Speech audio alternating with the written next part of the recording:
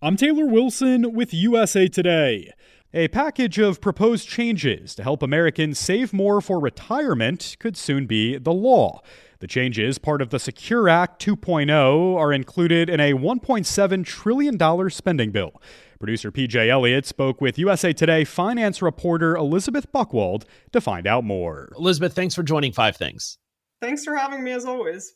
So what are some of the changes that we're seeing in the Secure Act 2.0? A lot of really interesting changes. So one that I think people care about a lot is that you won't be required to take withdrawals from a 401k or IRA until you're 75. Right now it's 72, so it buys you an extra 3 years there. Well, with that, you'll have to be withdrawing more money in a shorter period of time.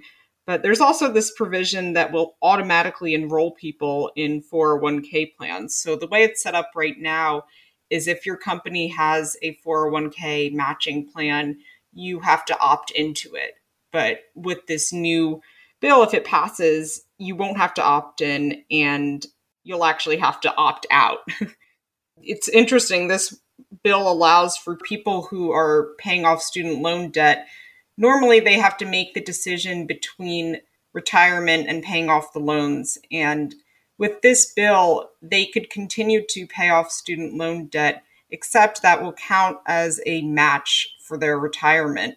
When would all of this go into effect? So it varies on when the legislation would take effect. There's a lot of different parts of it, but I think the part that is most important is the required distribution age, minimum distribution age. So if it passes, it would immediately go from 72 to 73 in 2023, and then to 75 starting on January 1, 2033.